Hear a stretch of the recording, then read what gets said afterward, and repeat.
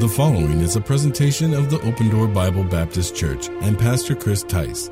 For more audio and video content, please check us out on the web at www.opendoornj.org. The Bible tells us in verse 32 about Simon that he was a Cyrenian, and he was one born at Cyrene on the north coast of Africa. So if you're not familiar with the geography, it would have been on the northern coast of Africa. The Bible calls him in the book of Acts in chapter number 13, he was called Niger. That is, he had a Latin name tagged onto him, and the word Niger means black. And so this is a man from Africa. He's a black man. That's what the Bible tells us about him. The city of Cyrene, where he was from, it was originally founded by the Greeks on the North African coast as part of what we call now Libya. And so if you want to be familiar with the area now, what we call, it's called Libya. And the city was built on just 800 feet above the sea level patch of land. And although it was a Greek city, it was home to a very large colony of Jews. Jews had settled there in that area. And these would have been like Hellenist Jews. And that's where that nickname comes from as far as Niger. And this home of Jews were wealthy. They were influential enough to have a synagogue of their own in Jerusalem. And so we remember that. And Matthew, Mark, and Luke all mention this man's name. He was as we look at the Gospels, we see him again and again in Matthew, Mark, and Luke. Again, he's not mentioned in John. But number one tonight, I want to talk about the conscript. The conscript. And the word conscript literally means somebody who's been enrolled or commissioned or just asked to do something and commanded in this case, and that's often what that means. It's more like a calling rather than an option. And this man from Africa and Jesus, the Son of God, meet here in Jerusalem. And this is an interesting meeting because Simon is there watching the crucifixion of Jesus Christ. He's watching as they beat him. He's there in the crowd. He would have come to assemble and to worship at Jerusalem. And Jesus had gone through a lot during that week. He had commissioned his disciples to make ready for the Passover, and then he prayed for them. He'd gone to Gethsemane to weep, and Judas had come. He had betrayed Jesus. He was arrested. He was carried off to a preliminary hearing before Annas and Caiaphas, and he had seen Pilate, and Jesus was there, and they had led him after all these things away to be crucified. And his cross, speaking of the cross, because this is what Simon bore, was a heavy piece of rough-hewn timber. It had been given to him to carry to Calvary. And thinking about Jesus and how he would have been scourged and how he would have been beaten and the pain that he would have endured and the physical torment that he was under, he was really told to drag this thing up to Golgotha, and it was called the place of the skull. And we can kind of see this sad procession as Jesus walks along the path there in Jerusalem, and there was two thieves with Jesus that were in between there, and the soldiers and the centurions are there, and they're clearing a path through the crowd, and they're walking through the city streets, headed up to Golgotha, headed up to Calvary, and there's a mixed multitude that's there. There's the priests, there's the rulers, there's the general crowd of people, and they're wagging their heads, and they're making him the butt of their jokes, if you would, and they're mocking him, and they're spitting on him, the Bible says, as he's going there. And this was kind of a part of the processional that the Roman citizens would do as part of the path to execution. And there were also there daughters of Jerusalem. They were weeping. They were distressed. And the streets in the city, if you can picture it, they're narrow, and the sun's hot. And really, Jesus, as far as his strength in his body, is reaching its breaking point. It's reaching its end, and he falls. Carrying his cross, he falls, and not all the blows and the curses of the soldiers, or the scoffing, or the ridicule of the mob, really were the reason for all these things, but we understand that Jesus had a plan in everything that he did, and I believe that there was a purpose and a plan because even Jesus on the road to Calvary was about to save a man. He was about to convert. He was about to win a man to himself. And here Simon was pulled from the crowd. They're looking for someone. He's eyeing the crowd. And you think about all the people that they could have pulled from the crowd. We know that this was not a random selection. We know that this was not just somebody that they just grabbed from the crowd. And the Jews were there, and they were all riled up. And the centurion was kind of at his wit's end, and he saw this man coming into the city. He was coming in. They were going out. He was alone. He probably didn't have a lot of friends. He was an outsider. He was out of his own country. He was there in a place and probably looked different than the rest of the people that were there, and so probably stuck out in the crowd. And Simon was on his way himself to Jerusalem. That was the reason for him coming. He probably had high hopes. He was going to celebrate the Passover feast with the people that were there. And you think about the cross and what Jesus was bearing and the purpose that he had for Simon. And all of a sudden, Simon finds himself kind of in the middle of something that he didn't want to be a part of. Simon's an outsider. He's not from that area. He would already been disoriented. It would already been strange for him to be watching this whole process as the Romans were bringing these three men. And I doubt that Simon probably knew much about any of the men that were there, of the three. And it was Jesus who they were compelling for him to carry the cross. And really, it was compelled at the point of a spear and a sword for him to get his shoulder underneath that cross and to pick it up and to carry it. And the text says that he was coming out of the country. And he was telling us, it was telling us that he was coming really out of a field. It talks about the time frame that's here. The time was really shortly before 9 o'clock in the morning. And really, if you think about all of the things that are going on around us, it's kind of confusing a place to be in. He hears a centurion, a soldier, yell at him. You carry the cross. You pick it up. You carry this for him. Pick up that cross. And with their high-handed ways of dealing with conquered peoples, the Romans kind of just did whatever they wanted to do. They picked whoever they wanted to do whatever they wanted them to do. As a matter of fact, it was against the law for the Jews to decline for a Roman to say, you need to do something. They couldn't say no. They had to acquiesce to whatever it is that they wanted. There was no room for debate. Simon saw the face of Jesus, and if you remember what the Bible says about Jesus, he was beaten, he was marred, and he didn't even have his visage. He didn't even look like a man, the Bible says. And but I wonder if he could see his eyes. I wonder when he looked into the eyes of Jesus what he saw. And the Bible tells us is about when people came in contact with Jesus, it had a changing effect on them. I mean, he knew there was something different about this man. He knew there was something. It wasn't the eyes of a criminal that he saw. It wasn't the eyes of someone that deserved to be there, if you would. And as he looked at Jesus, I wonder if Jesus' eyes said thank you to him for picking up that cross and for bearing it for him. And I think of a couple things as you think about this command that he was under, that he had to carry the cross. The first thing is that he was probably embarrassed. I mean, he was probably embarrassed. I mean, you think to be a foreigner in a country that wasn't your own already, and then to be called out of a crowd, randomly selected, if you would, and I'm sure that it had something to do with the fact that he looked foreign and he looked alone and he looked like somebody who wasn't there for any other purposes, and so they kind of just grabbed him and said, this is the man that's going to do the job, and he was probably embarrassed. I mean, think about it. He didn't deserve to carry a cross. He hadn't committed any crimes. He was there of his own free will, and they're asking him to carry a cross, and only criminals were crucified.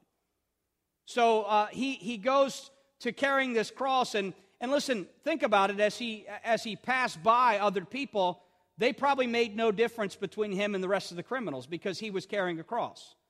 So he just looked like another criminal. So here's an innocent man that's put in a criminal's position, and all the insults that are being hurled, he's now becoming the object of. He's now the center of attention as he's walking next to a man who's beaten so terribly that he can barely walk himself. And he's being dragged away as he drags this cross, he carries this cross, and crucifixion was not only a terribly painful death, it was a shameful death. It was a death where the purpose was embarrassment.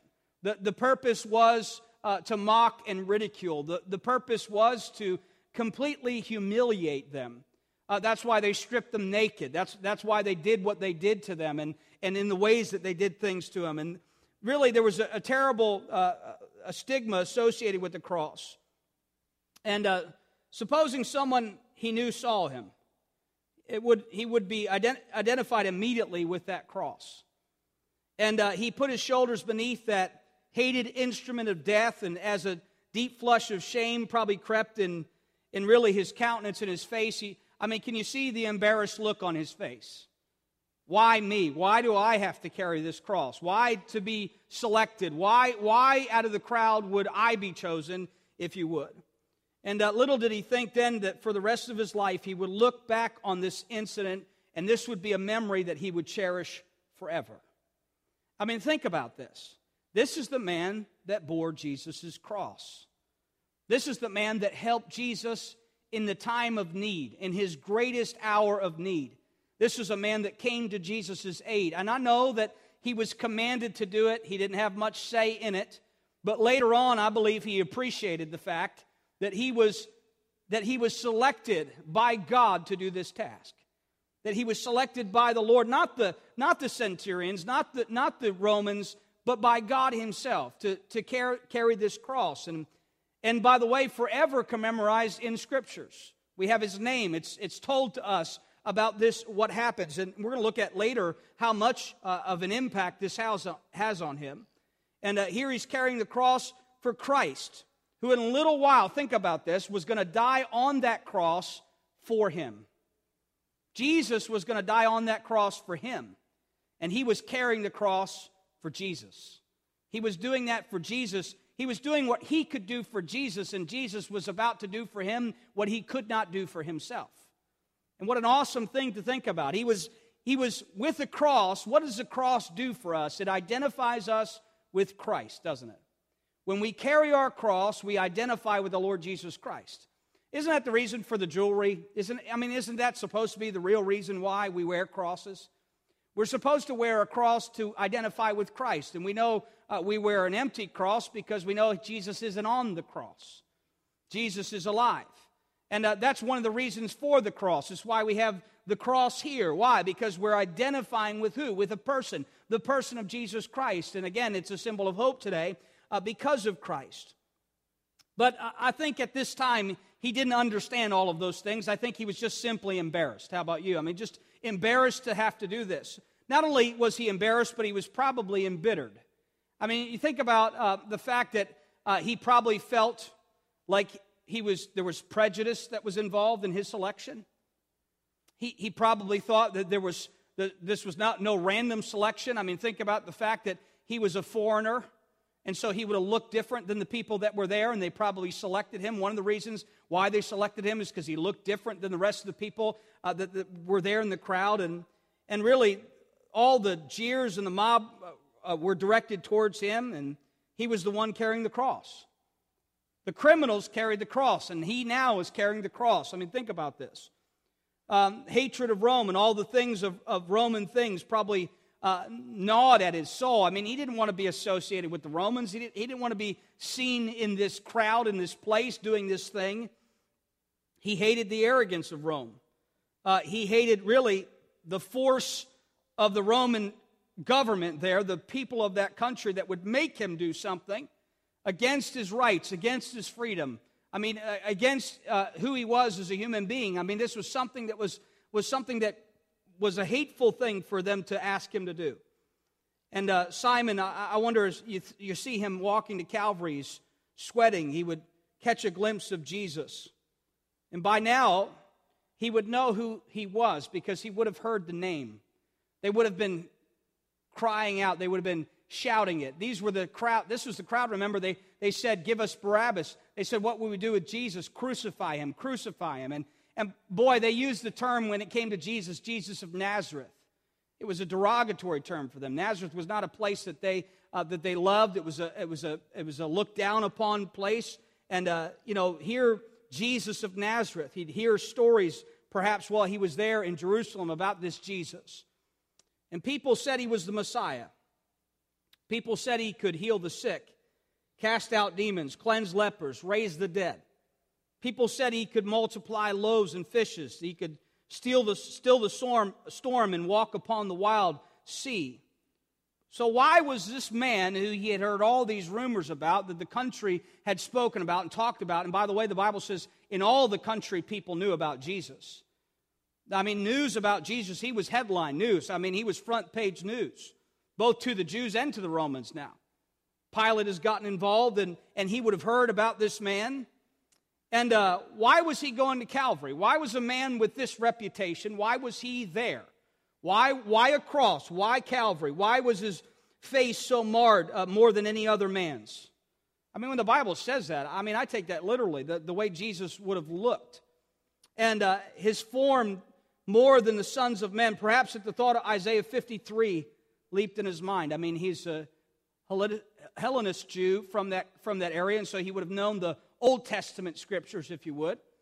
And so, step by step, Simon makes his way unwillingly to Calvary. And he's on his way, and really on the way, somewhere along the way, and perhaps when he arrived, Simon the conscript became something else. And number two, we're going to look at tonight the convert. The convert. Because we know from the scriptures that Simon becomes a Christian. And his conversion happens along the way someplace, or at Calvary, or shortly after. And they come to the hill, and Simon puts down the cross, and he quickly, as embarrassed and bitter that he was, kind of disappears into the crowd. And I think you would have too, is for fear that they were going to nail him to the cross, or perhaps throw him up there with the rest of them. Maybe somebody made a mistake and think he was one of the criminals. I'm sure there was fear involved that was here. I'm sure he wanted to get as far away from this scene as he could, but he waits. He waits to see what would happen. We know that he became a convert of the Jesus Christ, and what would be more reasonable than his really standing well back in the crowd, lingering at Calvary to look and listen, wanting to know what was going to happen. And I wonder tonight as we just kind of ponder this, because what would happen if we were there?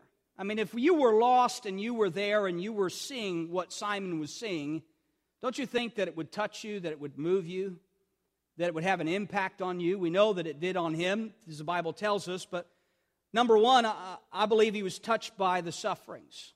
He was touched by the sufferings.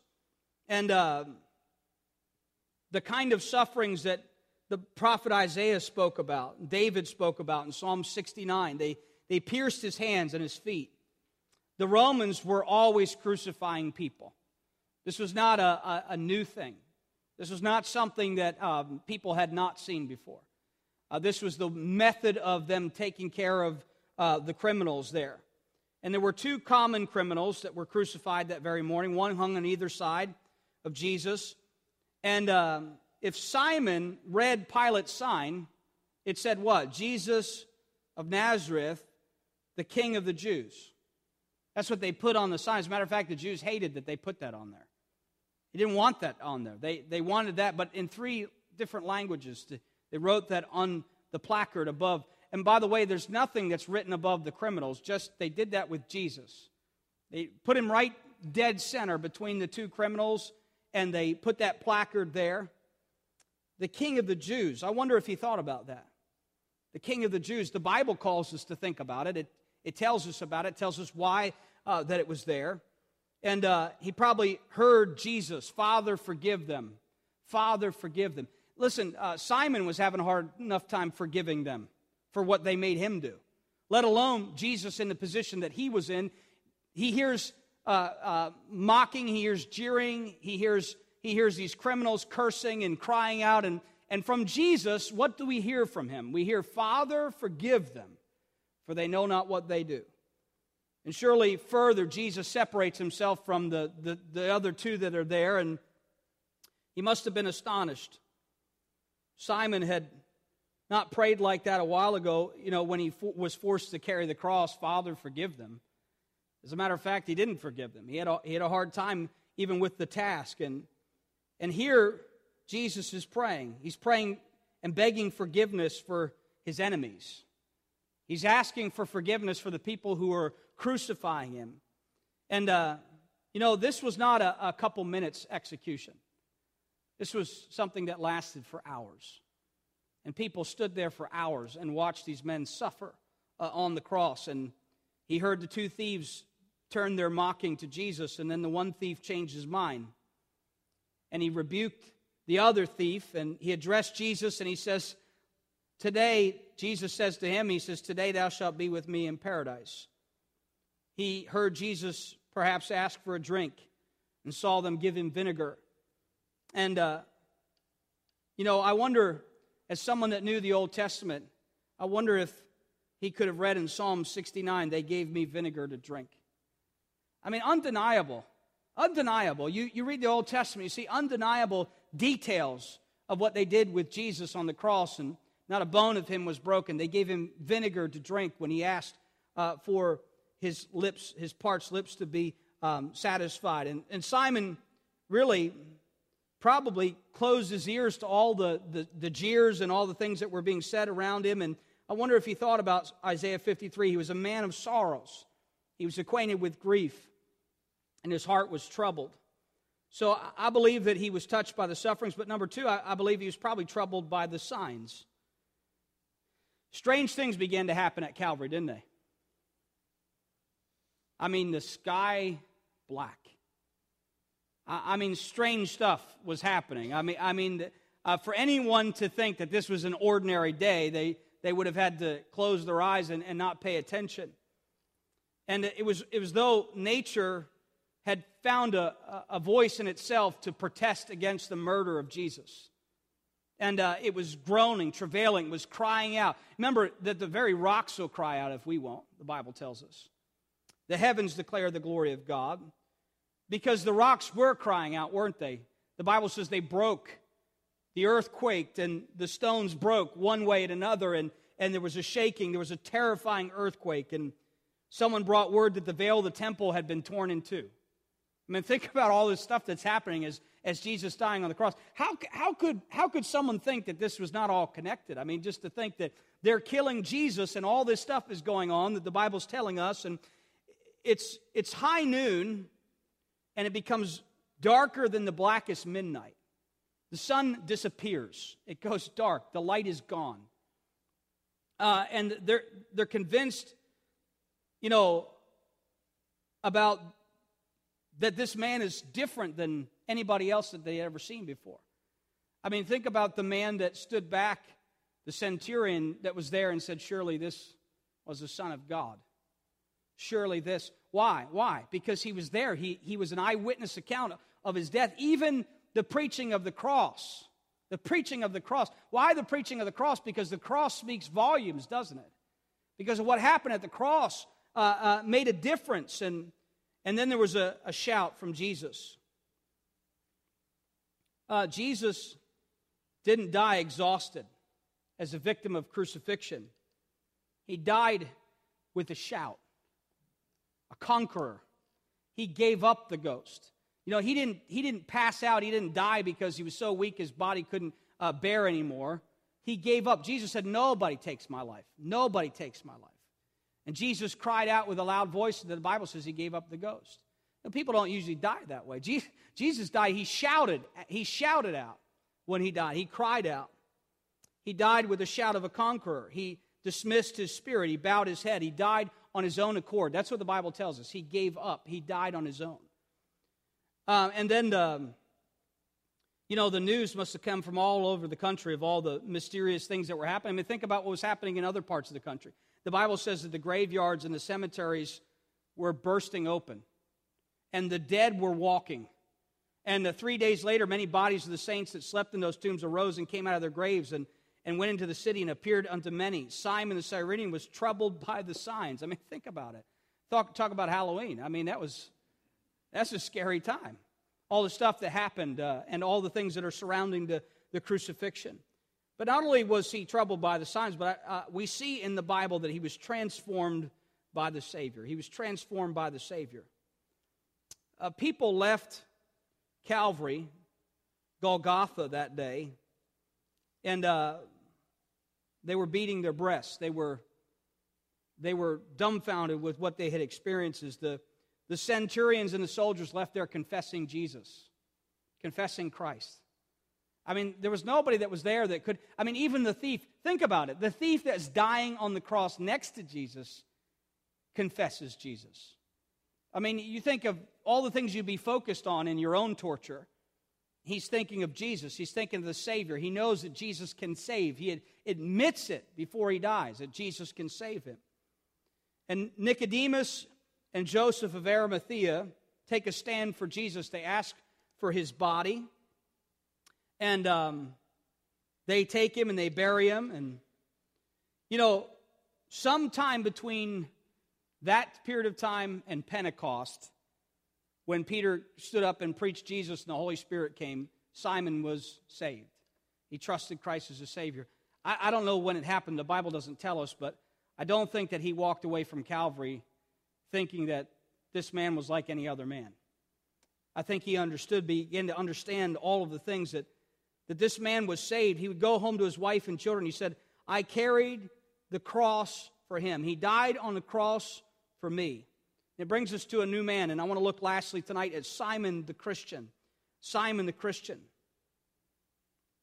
We have no way of knowing, but we can think of how much Simon really understood that day. I want you to go to Acts chapter number 13 tonight. Acts chapter number 13, because in addition to Mark, there's a place in the book of Acts that mentions Simon. This is where we understand that Simon not only became a Christian, but became active in the local New Testament church. Acts chapter number 13. And look at verse number 1. The Bible tells us, now there were in the church that was at Antioch certain prophets and teachers, as Barnabas and Simeon that was called Niger, and Lucius of Cyrene. So we see Simeon that was called Niger, which is the same Simeon that carried the cross of Jesus. Notice him and Lucius of Cyrene. So it's the same Simeon of Cyrene. And this is that same man, Simon of Cyrene. And they've been brought up with Herod the Tetrarch and Saul. Verse number 2, notice, as they ministered to the Lord and fasted. Who's ministering to the Lord and fasting? It's these men in this list. Simeon's among them. Simon's among them. He's one of the men that's fasting, ministered to the Lord. The Holy Ghost said to them, separate me, Barnabas and Saul, for the work whereunto I have called them. Now, if you think about this, Paul has not become Paul yet. He's still Saul. Saul is just now being accepted into the early church. Remember, they were afraid to bring Saul in. They were afraid to fellowship with him. They were afraid because he had persecuted the church. And God had miraculously saved Saul. And God speaks to this group at Antioch. And by the way, Antioch was the first place where people were called Christians. It was the first place anybody was ever called a Christian. It was at Antioch. It's this group that was first called Christians. So when we talk about Simon being a Christian, he was one of the first in the group that was even called a Christian. And they were known for their faith in Christ. They were known for their testimony. And here they're praying and they're fasting and they're asking God for direction. And the Holy Spirit tells these men to separate Saul and Barnabas and for the work whereunto I have called them. And when they had fasted and prayed, notice they laid hands on them and they sent them away. They were the first to send missionaries. They selected Saul and Barnabas and they sent them out of the local New Testament church, out of the church that was at Antioch. And Paul went on his first missionary journey. He went first to plant the first church outside of this place, outside of Antioch.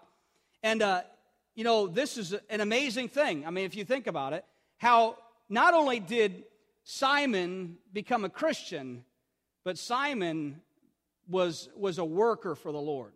He was in ministry. I mean, he was a preacher of the gospel. He was someone that God was using mightily. As a matter of fact, he's one of the men that God used to lay hands on Paul and Barnabas. Think about all that Paul and Barnabas did. They had a part in that. They had a part in those labors. They had a part in that sending. What a sweet time that must have been at that church at Antioch as they selected, not even knowing what God was going to do with Saul and Barnabas. But we know God used them mightily, didn't he? And here we see Simon that's there, and God uses him in this selection and choosing them out. And the gospel took root. It spread throughout all Judea. It spread throughout Palestine. It took root in Samaria. Notice they're following Jesus' plan. He said Jerusalem, Judea, Samaria, uttermost parts of the world. And Saul was saved, the bitterest enemy of the gospel. Paul and Barnabas announced that God had called them to the mission work to go into the uttermost parts of the world, because they had already reached those areas. They had already reached Jerusalem, Judea, and Samaria. By the way, the New Testament, the first century church obeyed the Great Commission. They reached the known world for Christ. They went to all the places. I mean, you look at the Fox's Book of Martyrs and see how some of the disciples even went further than what even we think about, them going into Asia and going in different places where there were uncharted places where people had never been. And Paul and Barnabas gave themselves wholeheartedly to that work, and souls were saved, and the church was growing, and the teaching was inspired. And Paul goes to this mission field, and untold millions hear the gospel as a result of Paul's work. And if you think about this, 2 of the 7 elders in the church were from Cyrene. 2. Now, who do you think reached the other one from Cyrene? I mean, think about it with me. I mean, just think logically with me of who would have went back to his home country and brought Lucius with him to serve there in that place and gone back to Antioch. I mean, it was another man that was there. One of them was named Simon. He was also nicknamed Niger. He was a black man, and many agree that it was the very Simon who had carried the cross for Christ. I mean, there's one more thing in connection with Paul. We think of Simon and his family. When Mark wrote his gospel, he mentioned Simon the Cyrenian, and he talked about him as if people would have just been familiar with his name. The early church would have been familiar with this man. They would have known him because they knew him personally. And he talks about him in Mark 15:21. He says, the father of Alexander and Rufus. I want you to turn to Romans 16, Romans chapter number 16, because Paul writes in the book of Romans about his family. And I want you to see Romans chapter number 16 tonight. And verse number 13. Now remember, in Mark 15, he talks about Simon as the father of Alexander and Rufus. In Romans 16, verse number 13, Paul gives a greeting. He asks them, the church there, to salute Rufus, chosen in the Lord, and his mother and mine. So Simon is the father of Rufus. So who would Rufus's mother be? Rufus's mother would be Simon's wife.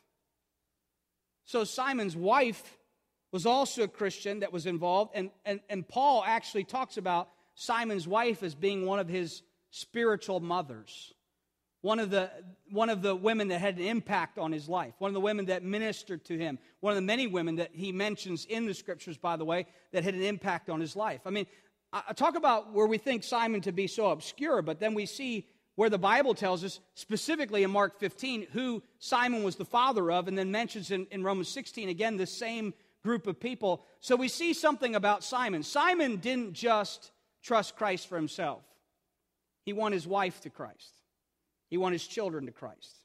He went and sent missionaries to other parts. He was active in the church. Simon was a changed man. Simon was a Christian. I mean, he knew the Lord, and he served the Lord. And we think about Simon and his family, and you think about how he probably could never have tired telling his wife and his children how he bore the cross for Jesus, how he carried the cross for Jesus. I mean, could you imagine what kind of impact it would have had on your life after you realized who Jesus was, after you found out he was the Savior of the world, after you found out he was the Messiah, that God was so gracious and merciful to Simon that he selected him from that crowd, that he on that day called him out of darkness into his marvelous light, that he was privileged to have any part at all in the crucifixion of Christ, not in a terrible way, but in a wonderful way, that he actually helped Jesus, that he carried that cross. And I mean, I don't think you would have tired of telling that story. And we can think how Paul said, God forbid that I should glory save in the cross of Christ, by which the world is crucified unto me and I unto the world. Simon would have amen that. But we're not quite finished as we close tonight. Among the Roman Christians whom the Apostle Paul sent greetings, we read here in Romans 16, he talks about both him and his mother, Rufus and his mother. It seems to be the wife of Simon the Cyrenian. His mother and mine, Paul says. And think about Paul as he had lost everything for Christ, and how when father and mother forsake thee, the Bible says the Lord will take you up. And how many spiritual parents Paul had. Women that ministered to him in the faith, and really just kind of 100-fold works out at 10,000%. Paul had given up his mother for the cause of Christ, so the Lord provided him with 10,000 mothers all over the world. He'd given up, if you would, all of his background, those things that he counted gain, he just counted loss for the excellency of the knowledge of Jesus Christ. And the mother of Rufus, the wife of Simon, was one of the women that ministered to Paul. So not only did God use Simon to choose, select, and pray over Saul and Barnabas, but God also used his wife to minister to Paul in his missionary journeys. And so I wonder tonight, as we just kind of reflect on Simon, and I know that we don't have a ton of Scripture, but the Scriptures that we have are just undeniable about how God used him. And it was a good day for Simon when he picked up that cross, wasn't it? And I would tell you tonight that it would be a good day for you when you do the same. Because Jesus calls us to discipleship, doesn't he? He says that we can't follow him except daily. Daily we take up our cross. Daily we take up our cross and follow him.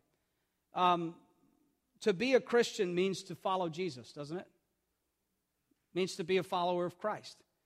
We don't go to Jerusalem necessarily and follow in his journey in every step, although that would be a wonderful thing to do. But we know when the Bible talks about following Jesus, it's talking about the way he lived. It's talking about what he did. It's talking about how he acted. It's talking about how he treated others, that we're supposed to follow in his steps, that we're supposed to follow his life. And we know that Paul said that I might know him and the power of his what? His resurrection and the fellowship of his sufferings.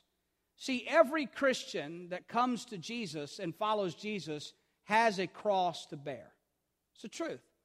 Where false gospels are promising Christians no cross, we understand that it's not the gospel of the Lord Jesus Christ, because the gospel of the Lord Jesus Christ promises every follower of Jesus a cross. And that's the promise that we have in Christ, that we have a cross to bear, but we will not bear it alone, you see. Jesus didn't bear his cross alone, and we will not bear our cross alone, because he is in the yoke with us, isn't he?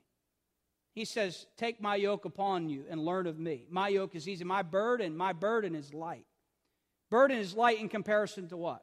The sin burden you had before you met Jesus. The death that you were dragging around with you before Christ gave you life. And we know that in the world we will have what? Tribulation. Beloved, think it not strange concerning the fiery trial that is a try. It's kind of funny because I do it just like you do. It's kind of funny when we think that it's weird that we go through hardship. Especially if we read the Bible, if we really read the Bible, it promises us hardship. It's kind of funny when we're surprised when we go through difficulties and we have opposition. The Bible tells us, it promises us that we will have it. The Bible promises us that we will have trials. It tells us not to think it's strange when there's fiery trials that try us. But sometimes we act so surprised, and really it is because I think we're trying to follow Jesus on another path. Listen, one day we'll follow him on the path to heaven, won't we? We're going to ascend as he ascended. Whether we do so from the grave or we do so from our life, we know that he's coming back and we're going to ascend the way he ascended. Isn't that what the angels told the disciples? Why stand ye here idle? This same Jesus, he's coming in like manner. And by the way, he's going to bring us back with him. We understand that that's what's going to happen. By the way, that's the final journey, right? But the journey that we have with Jesus right now is an earthly journey. And the earthly journey Jesus had is the earthly journey that we're supposed to have. And there is the example that Jesus gave us. See, we're anxious for that peaceful heavenly rest, and I am too. Trust me, I'm ready to be done with this sin-sick world and body and all the things just like you are. But the truth of the matter is tonight we're on the earth, aren't we? And we have to be on the earth like Jesus was on the earth. Jesus modeled that life for us. And we're supposed to pick up our cross because we have a cross to bear. And a life of ease is not the Christian life. It's not the Christian life. The Christian life is a cross, and we're supposed to bear it. We're supposed to take it patiently. We're supposed to understand it's going to be difficult. We're supposed to understand that life is not going to be fair. Was it fair when they chose Simon? Was it fair when he had to bear the cross? Was it merited? Was it something that he should have gone through? No, these things were not fair, but God never promised fair to us. As a matter of fact, he says, Christians, you're not supposed to live in the fair life. You're supposed to live in the sanctified life. You're supposed to live in the empowered life, in the full of the Holy Spirit life, that when your enemy is hungry, you feed him. When he's thirsty, you give him drink. That you're not overcome with evil, that you're overcome evil with good. That when you're reviled, you revile not again. When you suffer, you don't try to eye for an eye, tooth for a tooth. That's the world that we live in, but we're not supposed to live in the way of this world, are we? We're supposed to take up our cross. It's hard to take up your cross and follow him. Jesus, when he said that, there was people that walked away. They walked away. When Jesus presented the cross to people, some of them went away sad, didn't they? Jesus turned to the disciples and said, will you also go away? I wonder what our response is to Jesus. I know sometimes we say, well, I'll do it. I'll take up my cross. But then we run into the first roadblock of life, and we run away. And we get angry. We get upset because life is hard and life is difficult. Listen, the truth of the matter is tonight, there's not a one of us that's in the room that doesn't have a burden tonight. Let's just be honest. And we would be foolish to go around the room and say, my burden's heavier than your burden, and your burden's heavier than mine. That would be a foolish thing to do. As a matter of fact, we don't come together tonight knowing that no one has a burden. We come together tonight knowing everyone has a burden. Sometimes we come together thinking we're the only ones. Well, nobody's going through what I'm going. Nobody knows the trouble I've seen. Nobody knows what I'm going. Listen, you're not the first one to go through what you're going through tonight. You are not the first one, and neither am I. I'm not the first one to go through what I'm going through tonight. And the Bible says we're to take it patiently, and we're to reveal to this lost world resurrection power. Resurrection power. That we can live godly in Christ Jesus even if we suffer persecution. That we can still live according to the Word of God even against opposition. That even if things that happen to us are hard and unfair, that God is with us. You believe that tonight? God is with you. And, that's what I want to really just sum this whole thing up with tonight. All of us have a cross to bear. But, what a wonderful thing that God would bring us together. We would bear one another's burdens and fulfill the law of Christ. All of us tonight, we all have a burden. And some people, you never know what their burdens are because they don't tell anybody. And you know what? That's really what it ought to be like more than anything. We're not coming and all announcing and competing with who's having a harder time in life.